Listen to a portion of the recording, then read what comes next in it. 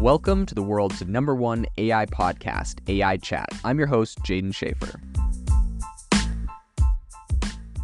Make sure that you go to aibox.ai, link in the show notes, to join the waitlist for our new AI platform. We're going to be launching an incredible platform that allows you to build anything you want with workflows in AI. So you're able to chain together ChatGPT and image generators and audio generators to make really powerful apps for your organization, or you can host them on our marketplace and actually generate royalties from them. So make sure to go to aibox.ai and join the waitlist. In addition, if you like the podcast, if you could do me a massive favor and please leave us a review on Apple or Spotify or wherever you listen to your podcast. This helps me be able to get better guests on here as they check the reviews to see how you guys are liking it. So if you could please do that, I would really appreciate it. Today on the podcast, we are going to be talking about the financial landscape, wealth management specifically, and how this is going to be impacted by AI. There was recently a wealth manager who said he made some pretty audacious claims about what he thinks is going to happen.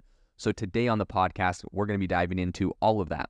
So without further ado, let's jump into it. I believe the wealth management landscape is really bracing for a seismic shift as AI kind of ascends to the forefront and is really transforming a very fiercely competitive industry. A lot of people don't know this, but the industry is embroiled in a battle of fees and inflows. And now we have a whole new kind of interesting element, which is kind of these robo money managers. So according to a recent PwC survey, I would say the writing is kind of on the wall. One out of every 6 asset and wealth management firms could either be acquired or shut down within the next 5 years. And a lot of this is just due to AI and the impact that it is currently having on the market and how we are seeing it proliferate. So Paul Meeks, who is a portfolio manager at Independent Solutions Wealth Management, he put it, he wasn't too optimistic. He said, the tech carnage should be significant.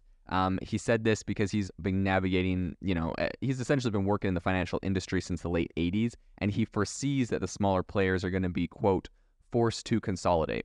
And he believes that that they're essentially going to have to channel considerable resources into, quote, game-changing technology that will replace existing firms if they don't circle the wagons. I think that this whole concept of having AI manage your money, I think this is more than just a buzzword. I think it's something that's actually picking up a lot of steam. Sophisticated AI-driven models are preparing investors for not only, wealth building today, but also for retirement planning for tomorrow. And it seems that this innovation is definitely making its mark as more people are starting to adopt a lot of technology, as a lot of this is being integrated into current solutions. This is having, I think, a pretty profound impact. Consumers don't seem to care, right? Like if, and here's like a really easy way to think about this. If I were to come to you and say, hey, I could get you a wealth manager, they are averaging a 9% return on the stock market. That's great. I also have this AI and, we've trained it off of a model and it's, we retroactively ran what its strategy was. And we're forecasting this thing's going to do 12%. Like, what would you do? The average Joe that doesn't know anything would probably go with the 12% AI. Now, is there going to be some black swan event and maybe a real-time money manager could, react faster and save you money? There's a potential case for that. There's also a potential case that the money manager is asleep when a black swan event happens and the AI is awake monitoring the situation 24/7, 5 milliseconds after, a missile hits a grain silo in the Ukraine that's going to skyrocket grain prices. That AI knows about it and can make some sort of movement. So there's all sorts of really complex arguments. There's a lot of ethical questions around this. But I really do believe that AI is going to be able to essentially do a much better job, potentially, right? But I think it's definitely going to be giving what money managers a run for their money. And this is not something that is, I would say that people should take lightly. I think this is going to have a significant impact on the industry. Big names like Vanguard, Schwab, Fidelity, Betterment, and Acorns are already in the game. They're investing in and offering robo-advising services. And Meeks believes that the strong will get stronger, not only because they have the technology vision, but because they have a tremendous resources to kind of execute this. So he also says that there is a lingering question. He said, quote, Schwab and its big peers should have the edge here, but will they deliver? And I think that's always the big question. The big companies should have an edge, but lots of times we'll see them stall. And I hate to, point fingers at, a company like Apple, for example, who is obviously one of the largest companies in the world. But it would appear that in this, kind of AI boom we're seeing right now, they've been very slow to roll out any products, and arguably Microsoft is taking a lot of wind out of their sails and getting quite far, right? We're seeing like Microsoft make serious improvements in their financials because of this whole AI boom, and that because they were able to really strike while the iron was hot and be at the forefront of the, invested in the number one company coming out of this, OpenAI. And so I think we're going to see the same thing in the financial services. You really need these big, you really need these big financial firms to invest heavily in AI, or they will be left behind. I think the tidal wave of tech is already kind of reshaping the financial landscape. PwC anticipates that robo-advisors will manage around $6 trillion by 2027. Absolutely incredible. And this emerging demand for digital investment advice is translating into strategic moves across the industry, with 341 M&A deals in the wealth management sector last year. That's an 11% increase from 2021, which was a decade high.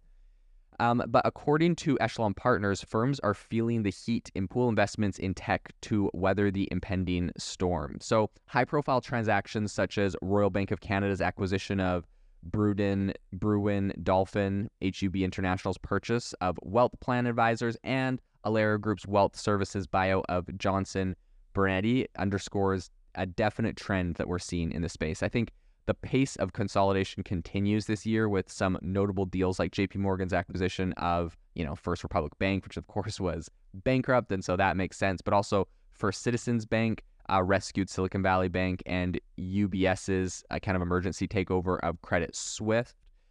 We're seeing a lot of different banks see some serious issues, right? There's consolidation, and a lot of that too has external factors, interest rates, and there's all sorts of complaints. But we're seeing banks go insolvent. We're seeing consolidation in the market. This is only going to accelerate, in my opinion. And because of the fee structures and the incentives at these companies, I think AI is definitely going to get implemented, right? Like, I know this is hindsight 2020, whatever. This is probably not the greatest example in the world, but you can imagine a world where Silicon Valley Bank says, hey, our financials aren't looking too great. We're spending a lot of money on our managers. If we swapped all of our, humans for an AI, we could cut costs by 30% and maybe not get to such a dangerous place where the whole company goes insolvent. If that offer and that option was on the table in front of them, I guarantee they will take it. And, we're seeing a lot of banks go insolvent. So it's kind of like whose shoe will fall next, right? Essentially, you can predict which banks are going to go insolvent because their stock prices will absolutely get hammered.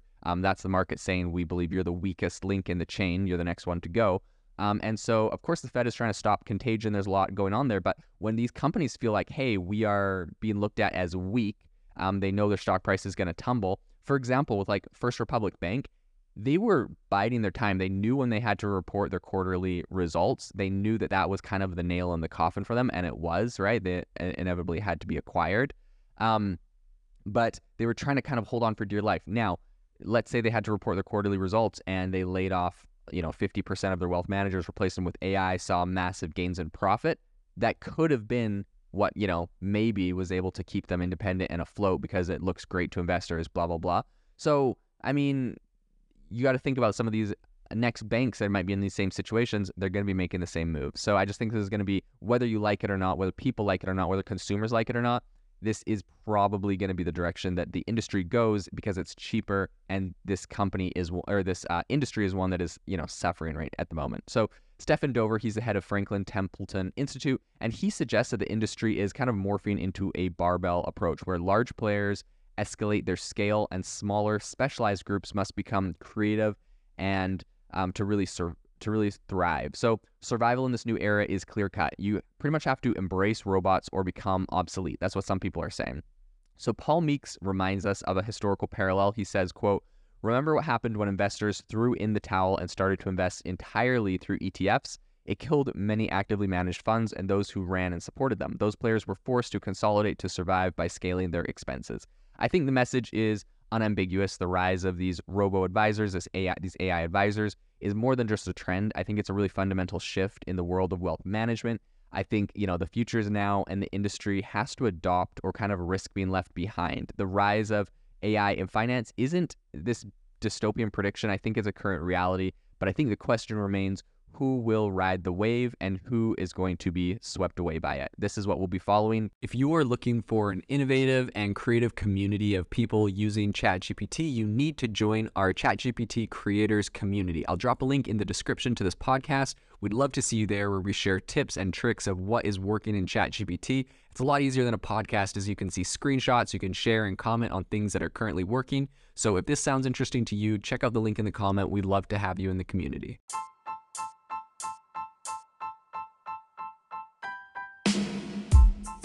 Thank you for listening to the AI Chat Podcast. If you enjoyed the podcast, I'd appreciate it if you rate me wherever you listen to podcasts. And if you're looking for an innovative group of AI enthusiasts, make sure you check out our Discord channel and also our Facebook community. It's obviously a lot more interactive than a podcast, where we can actually share software tools, prompts that we're using in everyday AI. I'll leave a link for those in the description below.